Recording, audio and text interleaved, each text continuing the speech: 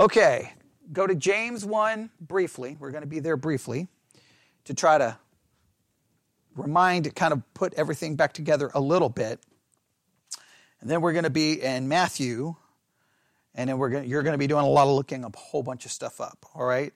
So this is part 7, as someone said, part 7.5 on the study of temptation, because the first hour this morning ended up getting all messed up. I think in the second hour, I think I did pretty good in trying to remind everyone of the first hour and yet put together everything that we hadn't covered. So I think I did a pretty good job. It's one of those situations where, not usually, most of the time I don't think this, but this is one of those situations where I really, really, really believe that what we did this morning was super important, because I think the way we approached James 1 is, I won't say radically different, but very different than the way most approach it. And I think we did very good with the 2 progressions and looking at them. So we'll remind ourselves of those progressions and some of the basic points. So I think that was very important. Now, for those listening online who participate in the Bible study exercise, I will obviously be talking about it throughout the week. For this week, the focus is Deuteronomy 8, 2 through 10, and Matthew 4, 1 through 4. Deuteronomy 8, 2 through 10, and what I always say is when the curriculum for some weird reason decides to cut off a verse, we include it. So we'll go Deuteronomy chapter 8, verses 1 through 10. I don't know why they cut off verse 1. And Matthew 4, 1 through 4, and if you need to go beyond 4, that's okay. The focus the curriculum is going to give us is the first week that we've been working on for the entire week, and we worked on this morning. The focus more is understanding really what is temptation, just trying to understand the basic concepts. And we went all in on trying to understand that. The second week is really focusing on a specific temptation, and the temptation that's going to be focused on this week is the temptation to rely on ourselves instead of God. And they're using Deuteronomy 8 and Matthew 4 as the text that will try to expound that concept. How well the curriculum does is sometimes I look at it, most of the time I just get the basic concept and go my own direction, but it is there. So tonight we're going to take a kind of a slight detour. I talked about it this week. I did a little bit of work on it this week, and I gave everyone an assignment who listens online to work on this, and we're going to kind of do the assignment in real time here. But first, let's go back to James chapter 1 and remind ourselves of some key important concepts here. Probably the most important concept was, this is just review, was the first thing is our definition, where we made sure that temptation includes 3 things, right? That a temptation includes an enticement to evil, an enticement to sin, a trial of any kind, right? Well, because sometimes we think of a trial, we think, well, someone has to die, the house has to burn down. It can be the most significant thing or insignificant thing. It's anything that happens to us, right? No matter how significant or insignificant, that attempts to get us in thought, word, desire, feeling, or action to go against God's word, right? Has everybody got that? So we brought both concepts together, both concepts, the enticement and the trial, and then we brought in the third concept, which is the test, right? Because whether it's an enticement to evil or whether it's a trial, it tests to see in what ways we are not conforming to God's word, whether in thought, word, desire, feeling, or action, okay? And so we brought all of that together. And so the enticement and the trial serves as a test. And we brought that all together. And the thing I wanted to emphasize is how people typically look at it is, okay, some may agree that temptation is a test and a trial, and then they judge it based off pass or fail, right? If you pass it, then it turns into a good thing, and if you fail it, it turns into a bad thing. And I threw that theory completely out, did I not? What was the theory I put forth? Pass or fail. It's it's a positive thing because of what it brings forth, all right? So that's what we talked about. Then we looked at these progressions, right? What was the first progression? The first progression starts in in verse 2. Remember, I emphasized over and over, count it all joy, meaning that we have to have a different perspective. So the first thing I want you to remember is the definition. The second thing I want you to remember really is this mindset of count it all joy. And why do we count it all joy? Because whether we pass, whether we fail, it gives us a test to demonstrate what's really going on the inside, right? So we count it all joy when you fall into diverse temptations. And that means that's enticement to evil and trials. Then we went through this progression, right? Knowing this, that the trying of your faith worketh patience, but let patience have her perfect work, that you may be perfect and entire, wanting nothing. Everybody remember the steps of the progression that we talked about for 2 hours this morning? Right? What were the steps? The temptation, then the knowing, right? And that knowing is that we know that something good is going to come from this. The trying of your faith worketh patience, right? We know then, and I separate the knowing just from the trying, just so that we know that we should count it all joy. That the trying of your faith worketh patience. It's the trying of your faith that produces what? Patience or endurance. We don't get the endurance without the trying of the faith, the testing of the faith. And how is the testing of the faith accomplished? Through the temptation. Through the temptation, right? Remember, the trying of the faith occurs through the enticement of evil and the trial. It includes both aspects. Yes? Right? And then the trying of the faith works patience. And then patience, if you let it do its perfect work, leads to spiritual maturity. So, the path to spiritual maturity, at least based on James, doesn't mention church, doesn't mention any of the things that almost every book that talks about spiritual maturity gives you. The path to spiritual maturity is what?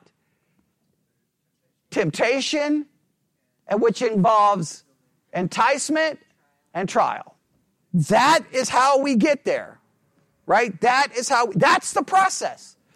This doesn't mention anything that's in 99% of the sermons, like how to grow as a Christian. They don't even cover this.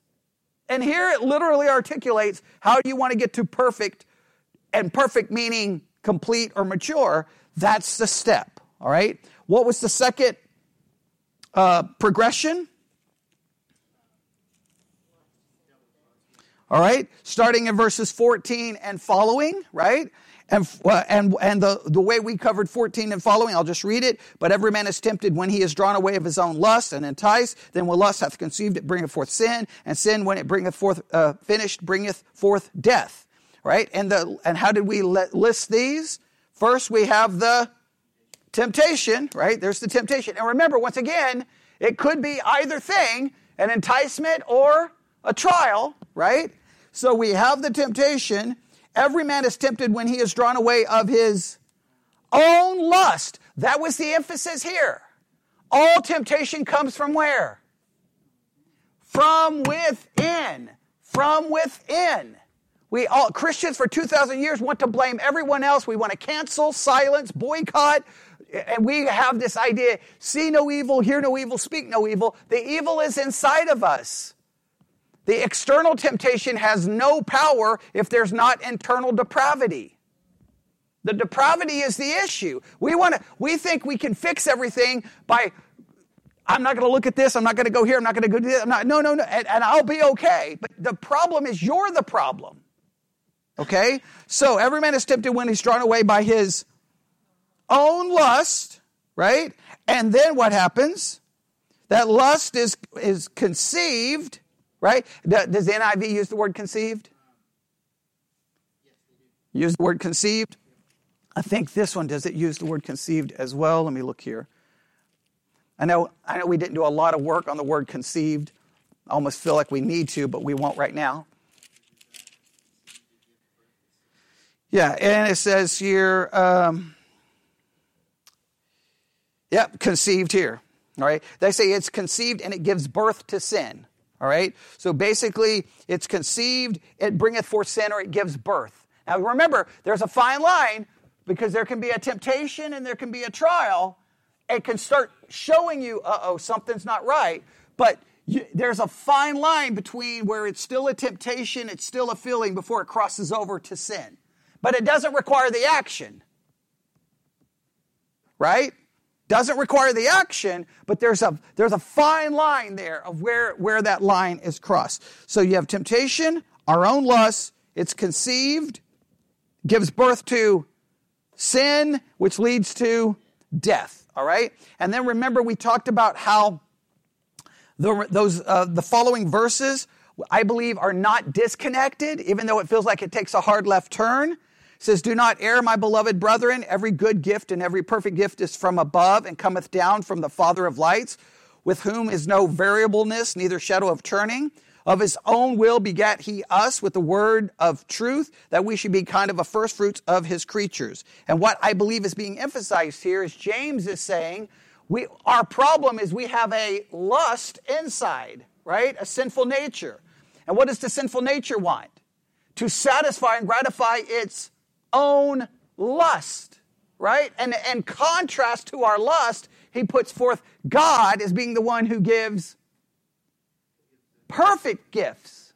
That there's no variableness in God. So in other words, what we have to realize is that we always lust for that which is not what God gives, and what God gives is perfect, right? He's the one who we are born again by whose will? It says right there, everybody read it.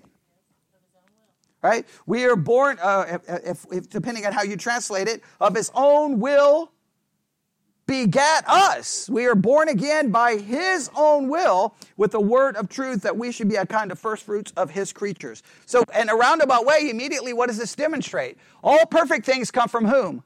God. God doesn't change, and my fact that I'm born again is from whose will? God. So what should be my will? What should be my desire? Shouldn't it be for the perfect that comes from him? Yes. But what's our problem? Go back to the text. Every man is tempted when he is drawn away by his own lust. My own lust doesn't want what God gives, it wants what I give. So and at a roundabout, why do we count all of this joy? Because the trial and the test reveals what's going on inside of us when we count that joy, not because we're going through it or not because we sinned, but because of what it reveals. Right? Everybody got that down? I know it's a long review, but I cannot stress all of that enough. Okay? So we have those two concepts. Now, those are the two progressions.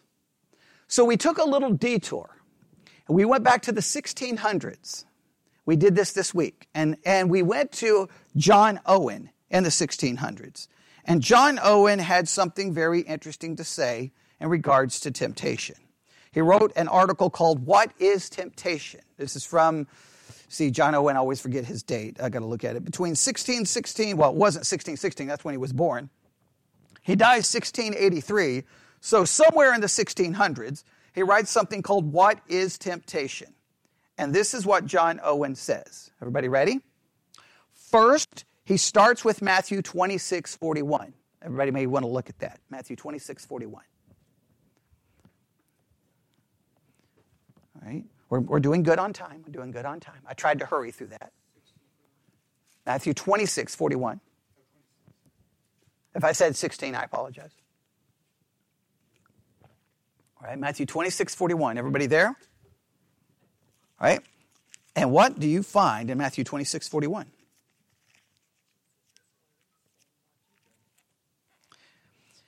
Matthew 26:41, Jesus says, if I can find the page, watch and pray that you enter not into temptation. The spirit indeed is willing, but the flesh is weak.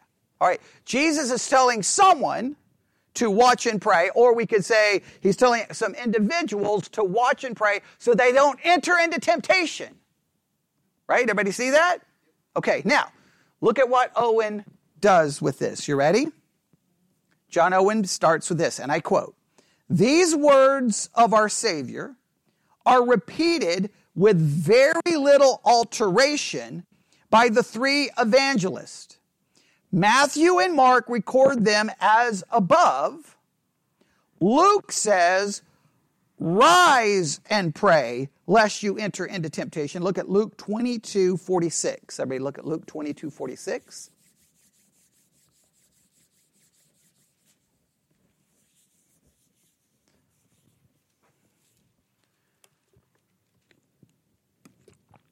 We covered this all this week, so I'm just going to try to get through this so we can advance this, all right? But Luke 22:46, he says, arise. I think the King James says, arise. Rise and pray. So this is what, so now John Owen's going to put all of this together. The whole caution seems to have been, so he's going to break it into 3 parts. Arise, watch, and pray that you enter not into temptation. Arise, watch, and pray that you enter not into temptation. Okay? Those are the 3 things he says we need to do. Arise. Now we got to look at the context here, but all right. Watch and pray. Now, it's going to seem like John Owen's about to take a weird turn because he just kind of gives us that, and you're like, okay, where's he going to go with this? He's got it. I mean, if he's a good Baptist, he just gave us a 3-point outline, right? What's the 3 points? Arise, watch, and pray. That's how we need to combat temptation. But for some weird reason, John Owen doesn't go there. Guess what he does? Go to Proverbs 23:34. He goes to Proverbs 23:34, and you're like, wait, John, wait. Hey, Mr. Owen. Hey, Dr. Owen, what are you doing? What are you doing? What are you doing? What are you doing? You gave me a 3-point outline. Come on, give me the 3-point outline and get us out here in 30 minutes. He goes to Proverbs 23:34. And what do you find in Proverbs 23:34?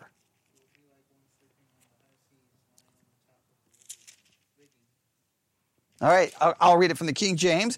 Yea, thou shalt be as he that lieth down in the midst of the sea, or as he that lieth upon the top of a mast. All right, now, obviously, wait a minute, okay, that sounds weird, right? You don't want to be like someone who's laying down in the middle of the ocean. That's probably not smart. You don't want to be someone who's laying on the top of the mast of a ship where the sail is, right? On the top of you're going to get thrown all over the place. You're going to probably fall off and die. So who in the world would be like that? Well, the text tells you. Who's going to end up like that? If you look at the previous verses.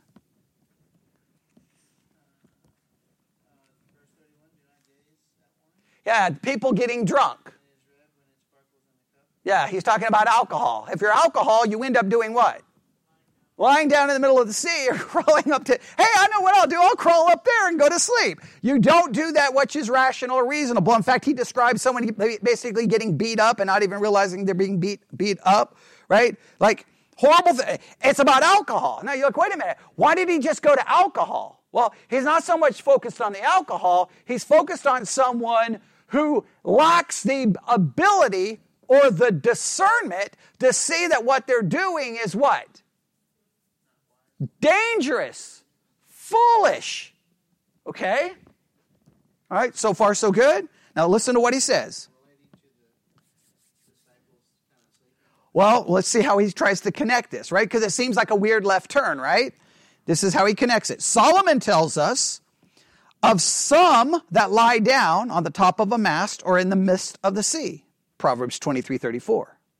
This is an accurate picture of men who are overtaken by a false security at the brink of destruction.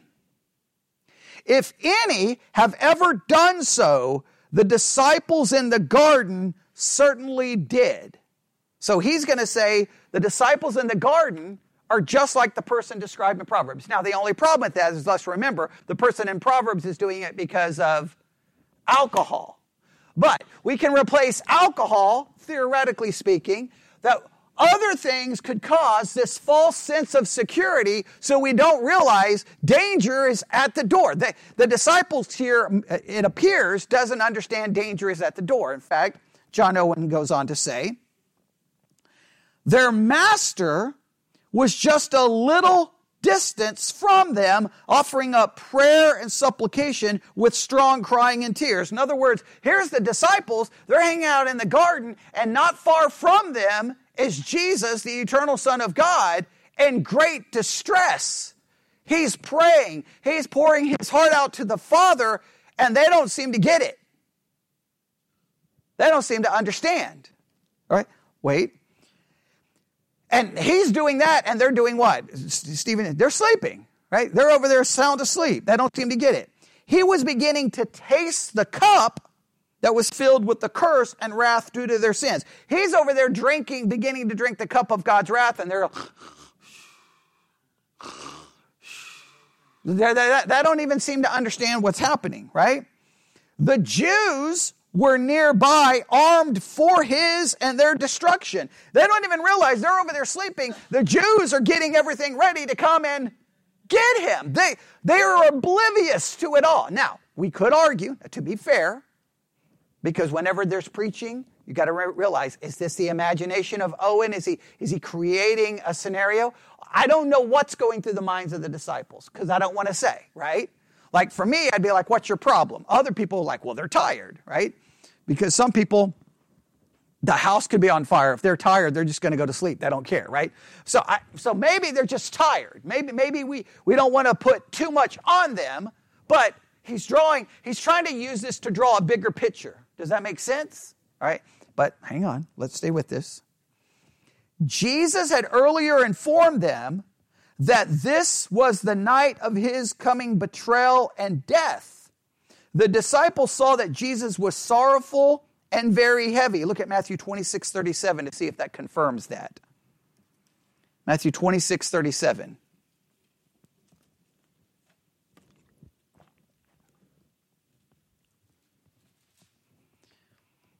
Matthew 26:37. Do we agree it confirms it, or okay? Do they see it?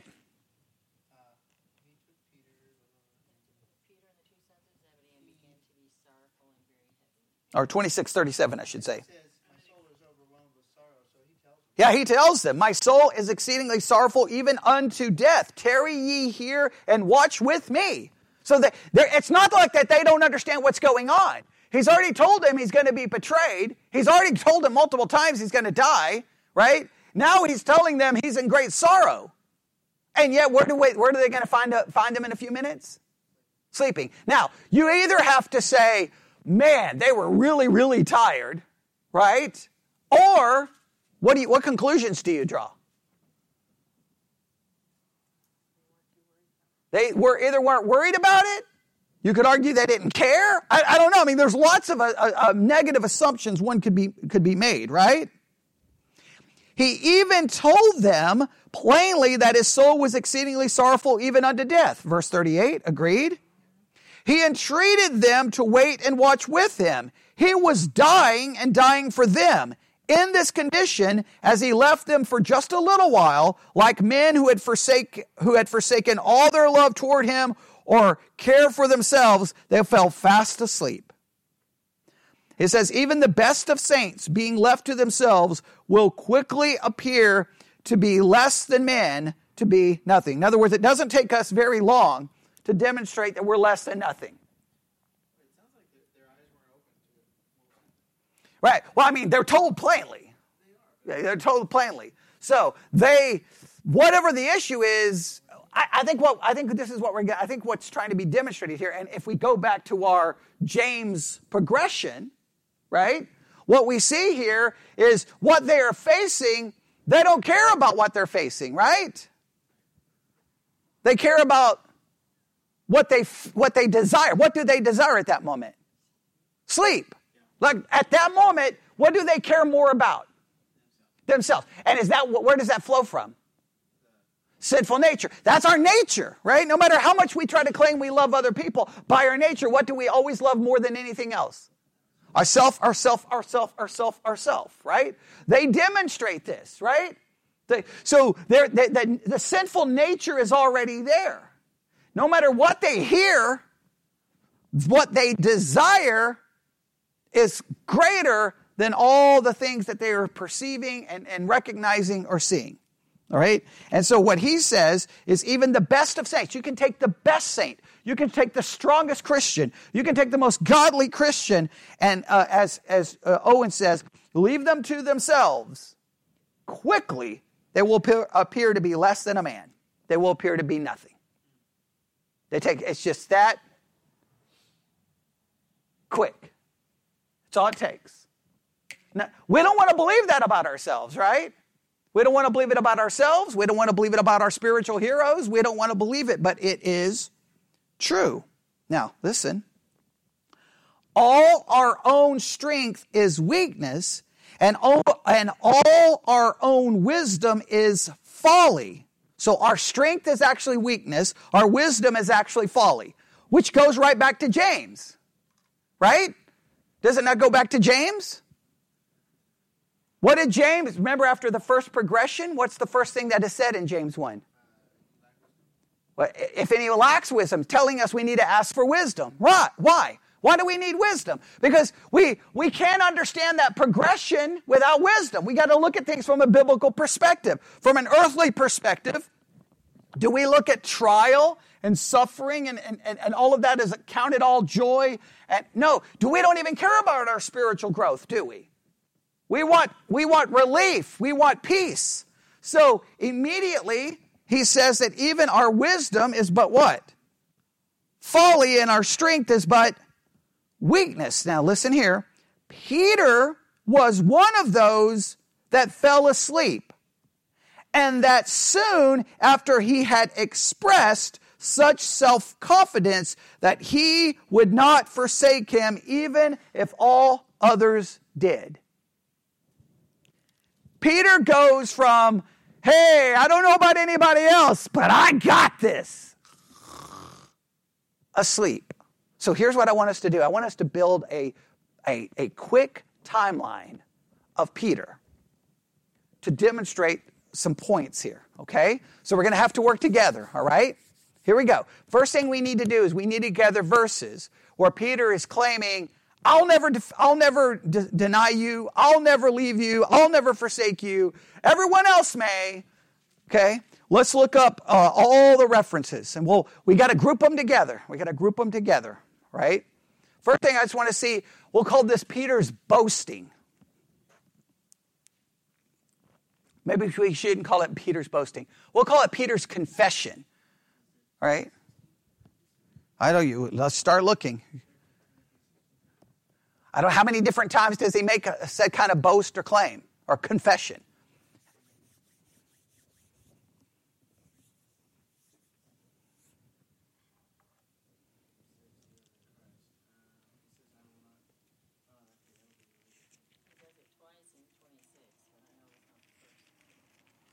Oh, in chapter 26, yeah, we'll go in order, but yeah, we need to try to find the first time. First time Peter starts making these kinds of claims.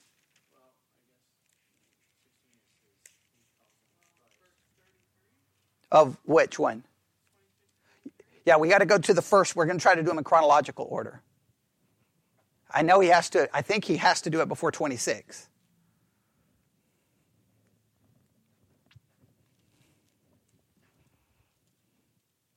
And if someone let me see here. I think I have emails. People have already done this, but okay. All right, I don't think so. All right. So let's see if we can find this.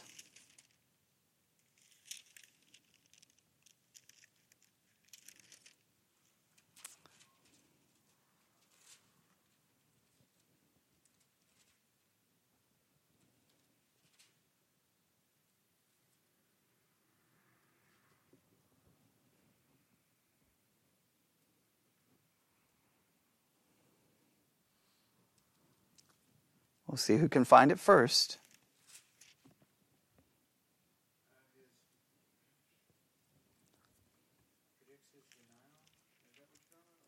No, where Peter claims, I'm not, hey, if anyone else is going, now, whenever Jesus predicts he's going to be betrayed, or whenever Jesus predicts he's going to be denied, what is Peter's reaction to it? Okay, where are you at? Okay, is there anything before Matthew 26? We're trying to do it in chronological order. Is there anything before 26?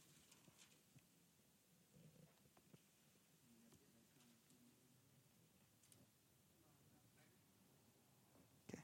I just want to make sure we're just trying to go in order to make sure there's nothing else. Look for passages where Jesus predicts his denial. Does he not predict it till 26? If he doesn't predict it before 26, then we're pretty safe. I'm just trying to make sure we don't leave any stone unturned.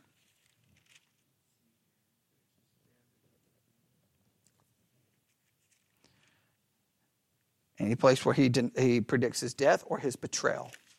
That's probably where you're going to find Peter stepping up talking. Now, we definitely, we all are in agreement that it's in 26. And if that's where we have to go, that's where we'll go. I just want to make sure we don't miss any others. Where? Okay. Does Peter say anything in regards to it? Okay. Yeah, now in 16, well, we see Peter rebuking him. He doesn't make any claims about himself. He just tells him that that's never going to happen. Okay. Yeah. So we know in 16, he doesn't make any claims about himself. Now, we could use Matthew 16, but I won't right now. We won't use it right now.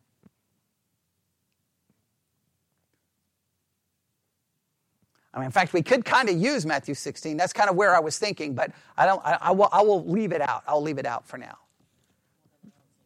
Okay. All right. So then we'll go to 26. Everybody feel comfortable? Giving any chance for any rebuttal or differences of opinions. All right. We're going to go to 26. Everybody agree? An overwhelming amount of yeses. Okay, all right? We're going to go to Matthew 26, okay? All right? Then, where does the discussions really kick into play here? Okay, 31 is the first place? Okay, well, they have the Passover meal starting in verse 17. Would we agree that that's fair? Okay, does Jesus say anything in the Passover meal?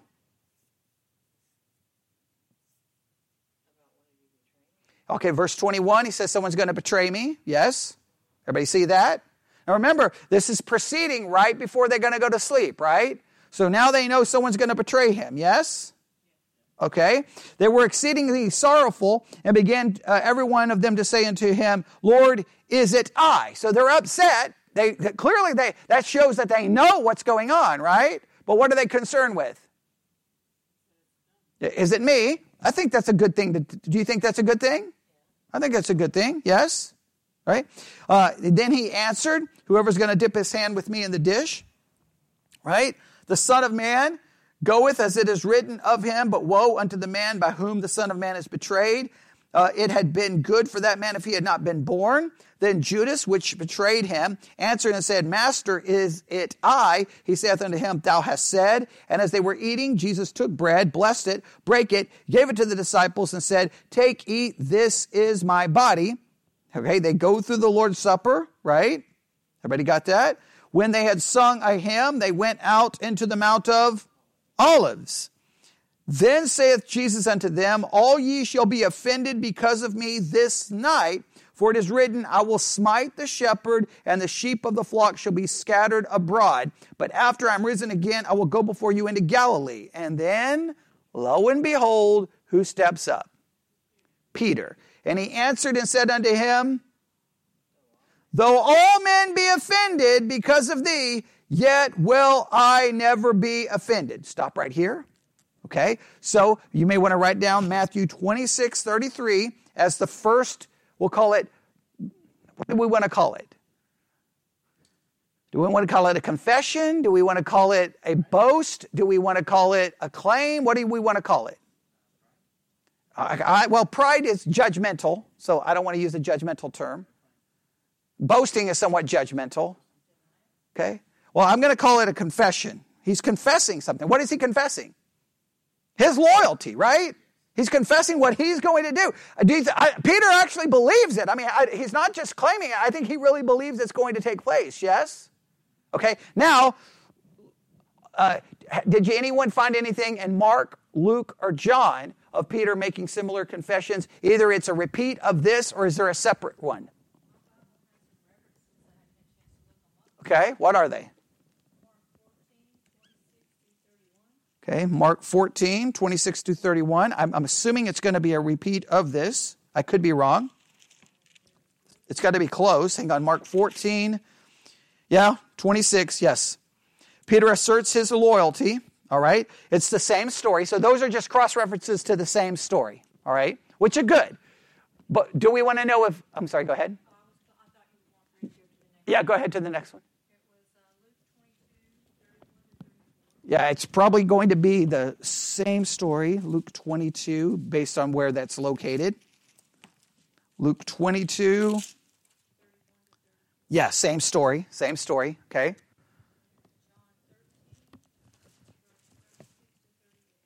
John 13, I'm assuming it's going to be the same story. How many of you think it's going to be the same story? Or maybe not. No, that's when he's like, where you're going, you can't follow. Where I'm going, you can't follow me. And Peter's like, why can't I follow you? I'll lay down my life. Okay, here we go. Now we have a separate one. All right. Actually, then, John 13 would be the first one. That would be before Matthew 26, right? Okay, so now we want to put these in order, right? So the first one is John 13, right? Because what is told here? Okay, Jesus says in John 13:35, by this shall all men know that you are my disciples if you love one another. Simon Peter said unto him, Lord, whither goest thou? Jesus answered, whither I go, you cannot follow me now, but thou shalt follow me afterwards. Peter said unto him, Lord, why can I not follow thee? I will lay down my life for thy sake. There's the first claim of Peter, that he will do what? I will die for you. I will die for you. That's Peter's first claim. I will die for you. Jesus tells him, you're going to deny me. Yes? Does Peter say anything after that? Nothing is recorded, right? Agreed? Right? So the first reference is John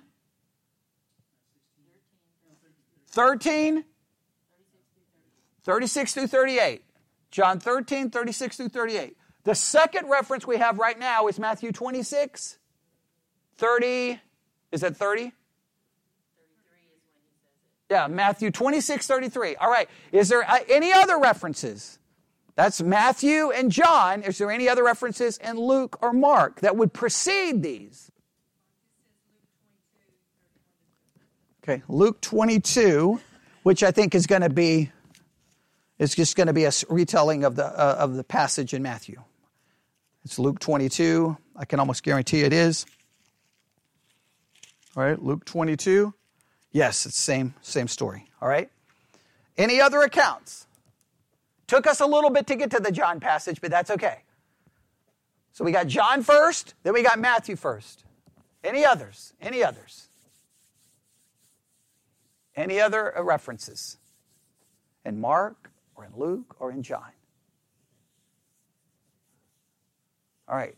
I'm going to say that y'all have exhausted all search possibilities, right? Okay? We're going to stop right there, right? Going to look to see. Okay, good. All right. Nothing's popping up yet. Okay. All right. So we're going to say this is, we're going to be, are we certain? Are we dogmatic? Okay, we're going to say we're dogmatic. All right. These are it. So prior to the Passover, prior to anything, Peter's at least made one claim of what? I will die for you. Right? That's one claim. Then, in Matthew 26, what's the second claim? Okay, though all other men may be offended by you, I will not be offended. All right? Does Peter is there another claim in Matthew 26?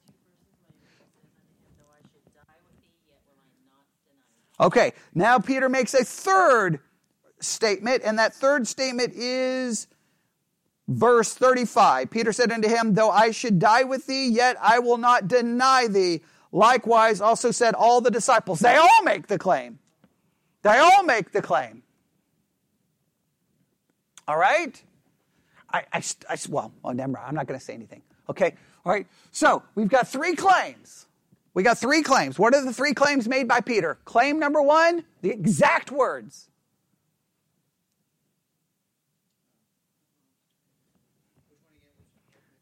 No, the first claim is in John. I will lay down my life. I will die for you. All right. Second claim. Yeah, I'll never be offended because of you, by you, in regards to you. Okay. Third. I will not deny you. I will die I will not be offended, and I will never deny. That's the simplistic. That's Peter making those claims. He makes all of those claims. Now, we could go to Matthew 16. I still think there's we'll leave it. We'll see what happens this week because I'm not trying to do all the homework for everyone who's participating. All right. So now go back to Matthew 26. All right. Matthew 26, look at verse 36. Then cometh Jesus with them unto a place called Gethsemane, and saith unto the disciples, sit ye here while I go and pray yonder. Now who's with him? Look at verse 37. He took with him Peter, who's made what 3 claims? I will die with you. I'll never be offended. And I will not deny you even if it means my death. Right? He takes the 2 sons of Zebedee, and he began to be sorrowful and very heavy. Then saith he unto them, my soul is exceedingly sorrowful, even unto death. Tarry ye here and watch with me. And he went a little further and fell on his face and prayed, saying, O my Father, if it be possible, let this cup pass from me. Nevertheless, not as I will, but as thou wilt. And he cometh unto his disciples and find them. And look who he speaks to. Isn't that interesting? Who does he speak to? Peter, who has made all these. Now, the other disciples made at least some claims, but Peter seems to have made the most claims. There could actually be another claim somewhere in there, but we'll see if we can, who finds it this week, if they can find it, all right? But clearly, Peter's the one who's made the biggest claims, the biggest boast. I will never deny you. I will never be offended by you. I will die with you. And he speaks to Peter. And where is Peter? He's asleep. He's asleep. Now, let's look at this. Let's look at this. Remember our progressions, right? Our progressions that we've talked about all morning, right? 2 hours, we've talked about the progressions. We see a little bit of the progressions taking place here, right? You kind of have some, you got some temptation that's getting ready to happen here because you got their own lust at work here, right? And what does our sinful nature want? Our sinful nature will always put who above anyone else? Self. Our sinful nature will always do what else?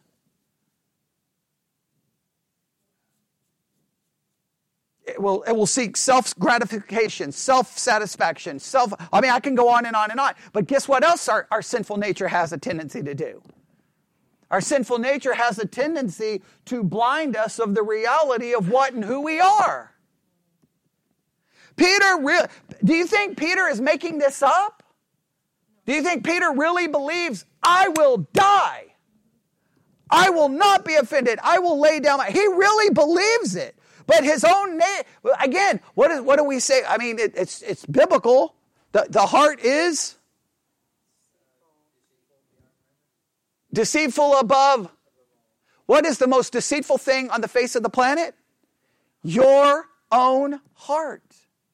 Your own sinful nature. You can't see it. So therefore, do you realize how messed up this system is from like a human perspective? All right, so God creates us. We end up with a sinful nature, and that very sinful nature deceives us not only in how sinful we are, but it deceives us in about what we will or will not do. We can't even be honest with ourselves.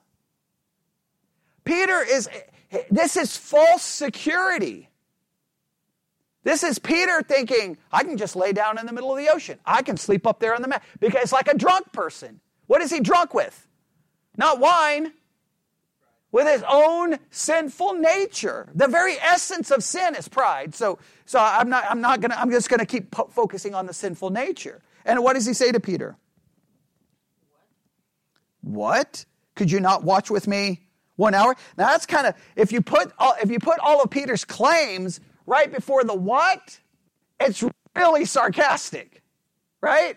Hey, I'm going to follow you no matter what. Hey, I'll never be offended. Hey, I will die. Hey, I will never deny you. What? You couldn't stay up 1 hour. Wow. Talk about some deep commitment you got going on there, Peter. Right? You got some deep commitment. You couldn't stay up for how long? 1 hour. Now, what does he say?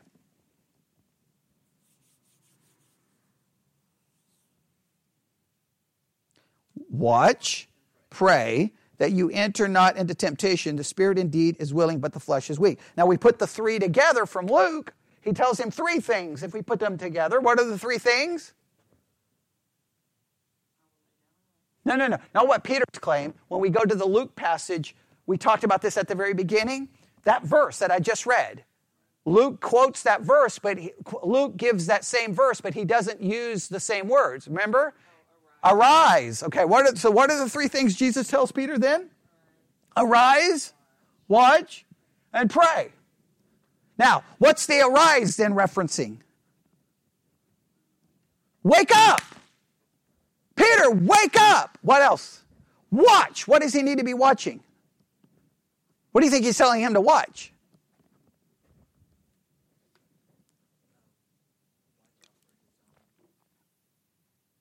I mean, that's a $1 million question. I mean, everyone reads it. I mean, what is he telling him to watch? I mean, that's like, whenever you read this, you should ask yourself, what is he telling Peter to watch? Is he telling him to watch the weather, the sky, the trees?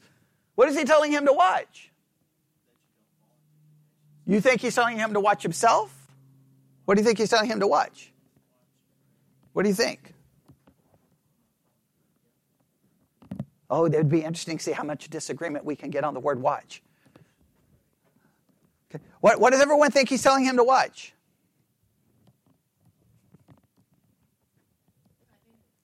I mean, we've all read it. I mean, come on, you had to interpret it somehow when you read it. Yeah, I interpret it like be careful, Okay, let's do this. Does every translation use the word watch? Okay, let's look up the Greek word real quick for watch and just see what it means. Let's look up the Greek word for watch. We don't have to actually say the Greek word for time's sake. We can just, what does it mean? Oh, we gotta hurry.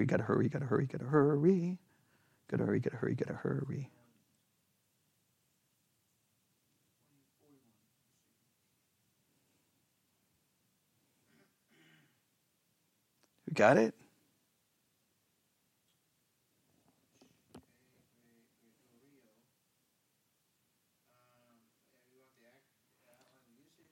Just what's the simple definition, the most simplistic meaning of the word?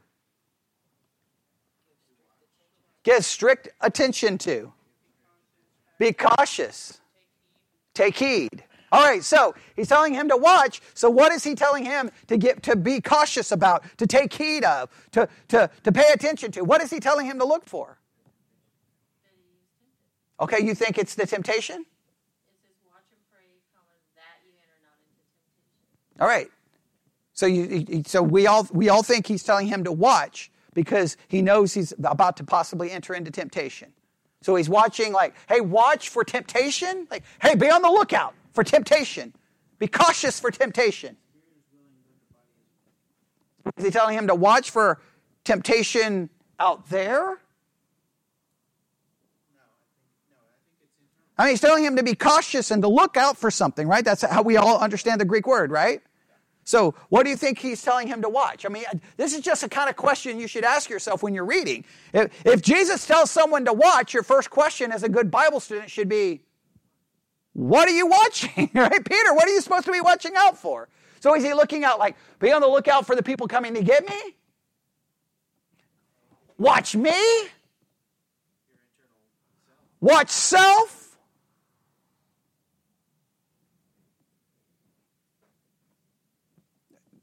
Right, what do we think? Okay, right, Stephen's committed. He's committed. He's telling Peter to watch yourself, right? Be on the lookout for yourself. Anybody else got a different idea?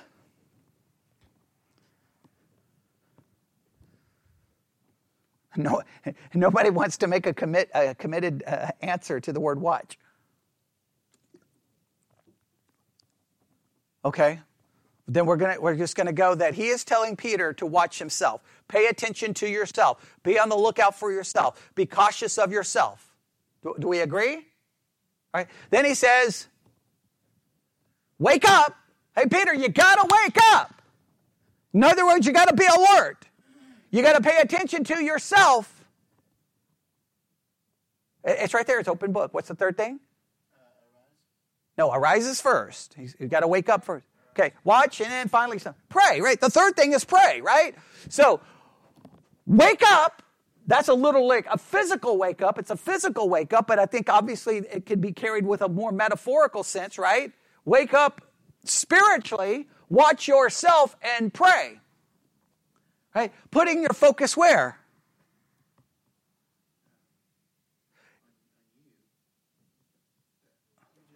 Yeah, the praying. Putting the focus on the Lord, right? He doesn't seem to, is he telling him to pray that this doesn't happen?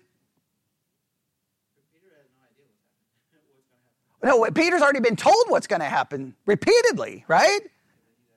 Yeah, but he's been told specifically what's going to happen. Peter wouldn't listen to it. He was told that, hey, I'm going to die. Peter wouldn't listen to it. Remember, he rebuked him and was called Satan. He's been told that you're going to deny me 3 times. Peter didn't listen.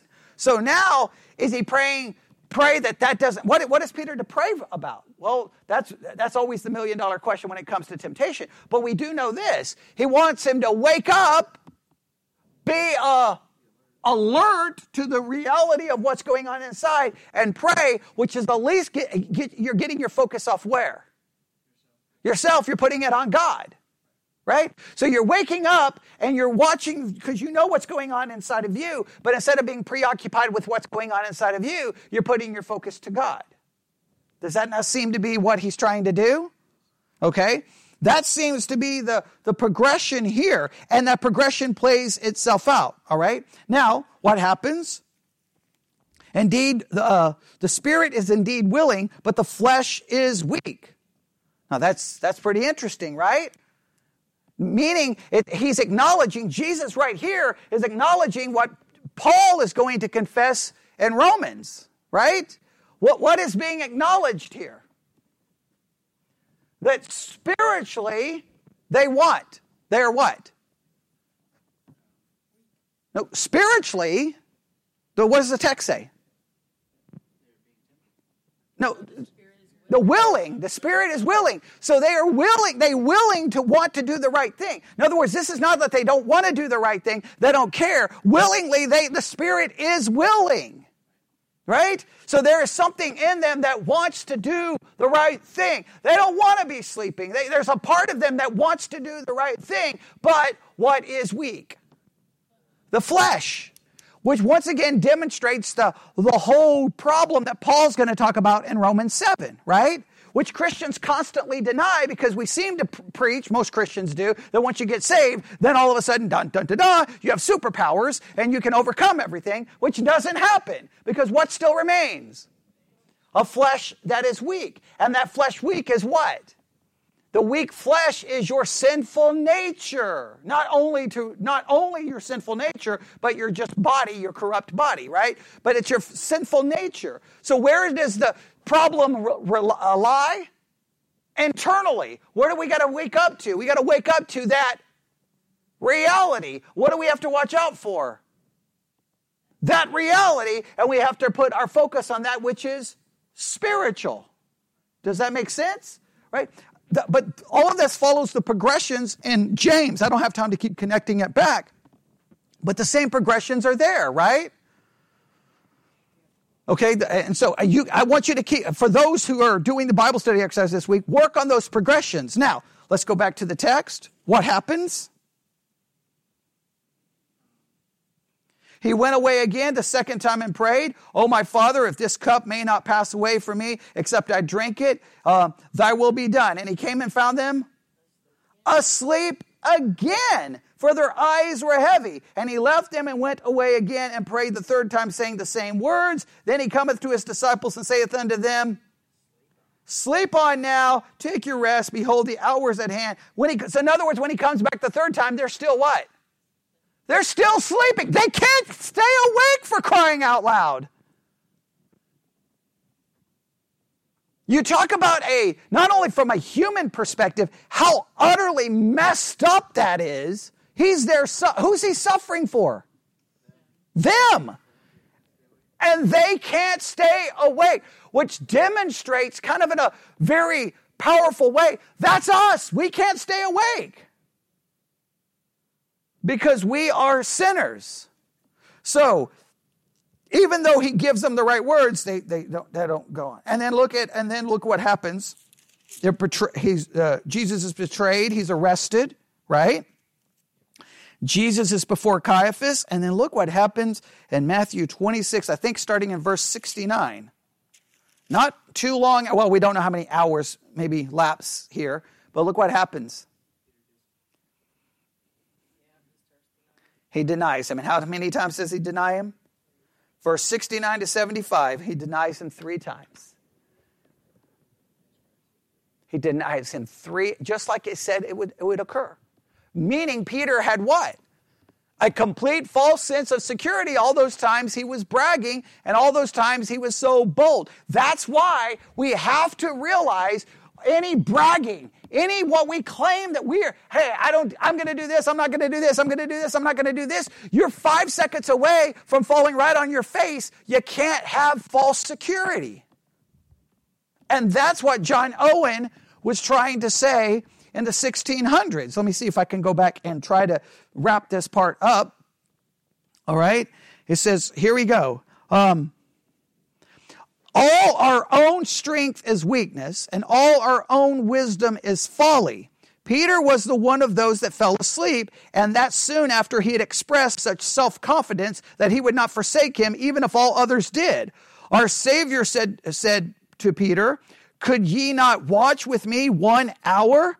It seems to imply in his words that if Peter could not watch for just 1 hour, he was not likely to fulfill his boast, never to forsake him, as if to say, could you really hold out if you cannot even watch with me for an hour? Is this how you're going to die for me? Being dead in security while I'm dying for you. That's very well said. Hey, you're dead in your security while I'm over here dying for you. It is an amazing thing to consider that Peter should make so high a promise and then immediately be so careless and remiss in the pursuit of it. We find, however, that in our own hearts, that same root of treachery abiding and working all the time. It bears fruit in us every day.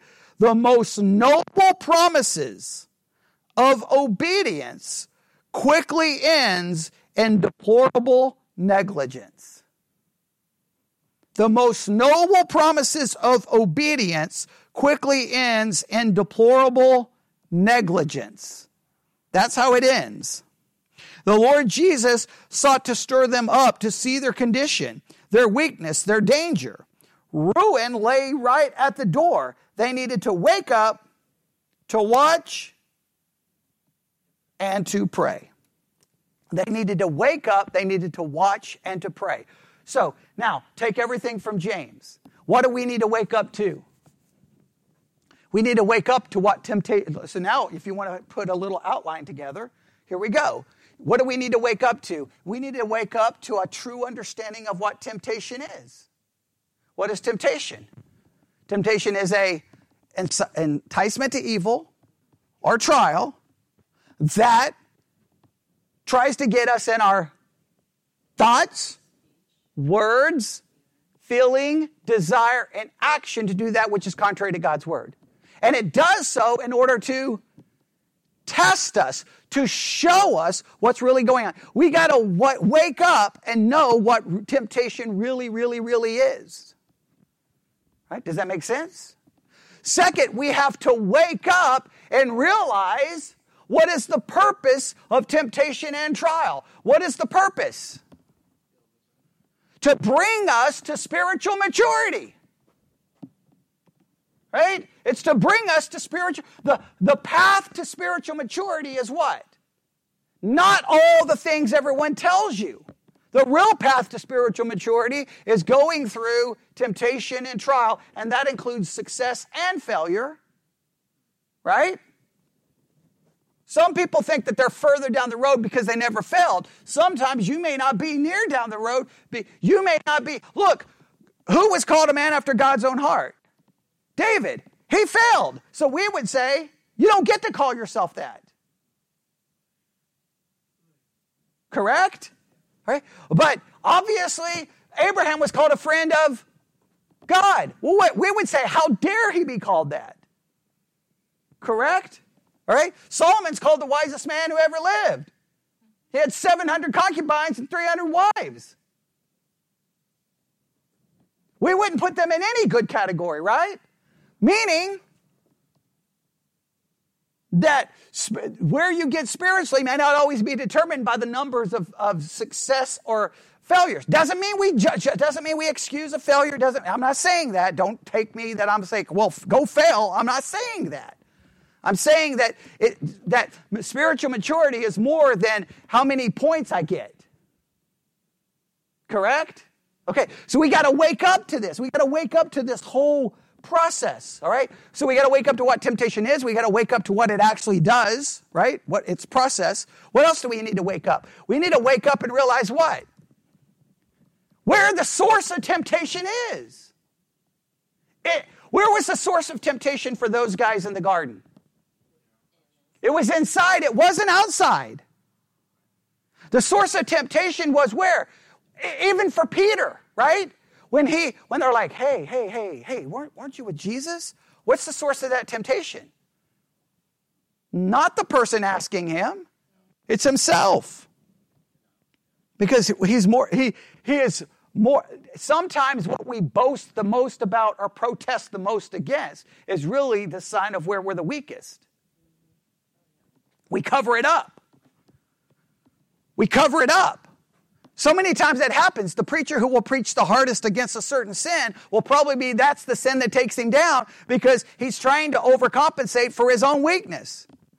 Instead of sometimes just saying, well, yeah, I got a problem. That's me. Okay, that's me. We don't want to say that. So we were like, how dare that? That is so ungodly. We need to boycott it. How about we just say, well, the reason I want to boycott it is because I want it.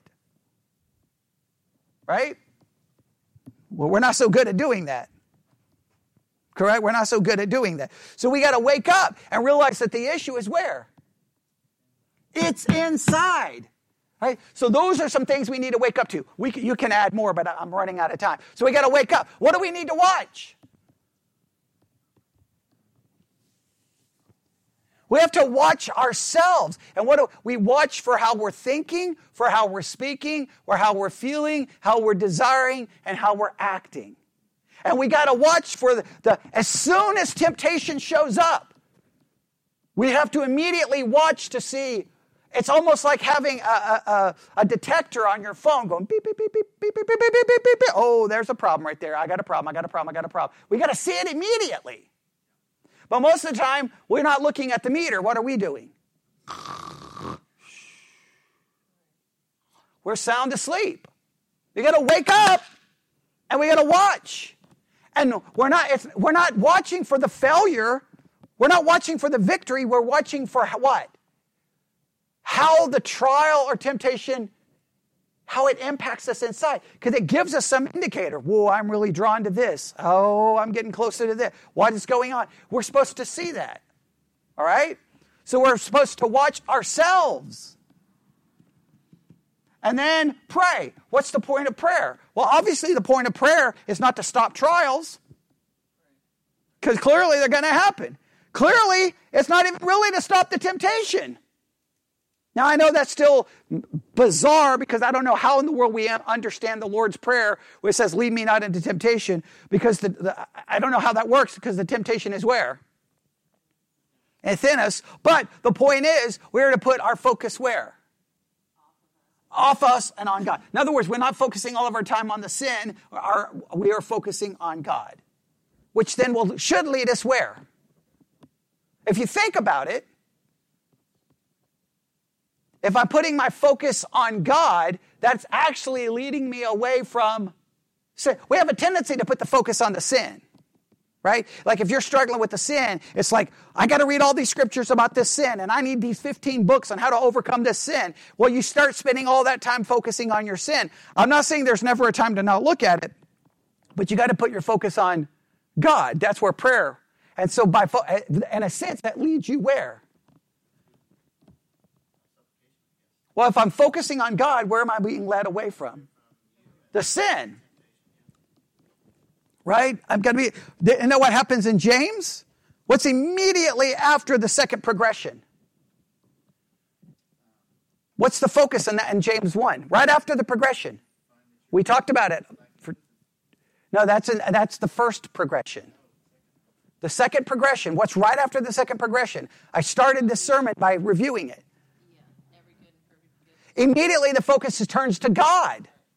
Focus on God and all His good gifts.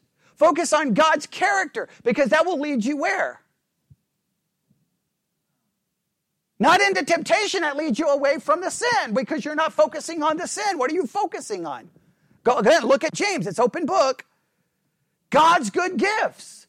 That His character, there's no variableness of turning or shadow in Him. It's all, you're focusing on Him. That's why I think James 1, that everyone separates that. Usually the sermon preaches the progression, and then the next week is that second part. You can't separate it because you need a 30-minute sermon. How about go a little overtime and put them together, which is what we tried to do today, because the two fit perfectly. So, we need this week, I want you to think about, for those listening online as you're working on the next temptation, I want you to, don't forget these progressions, but I want you to, what do we need to wake up to? What do we need to be watching? And what do we need to be praying? And there we go.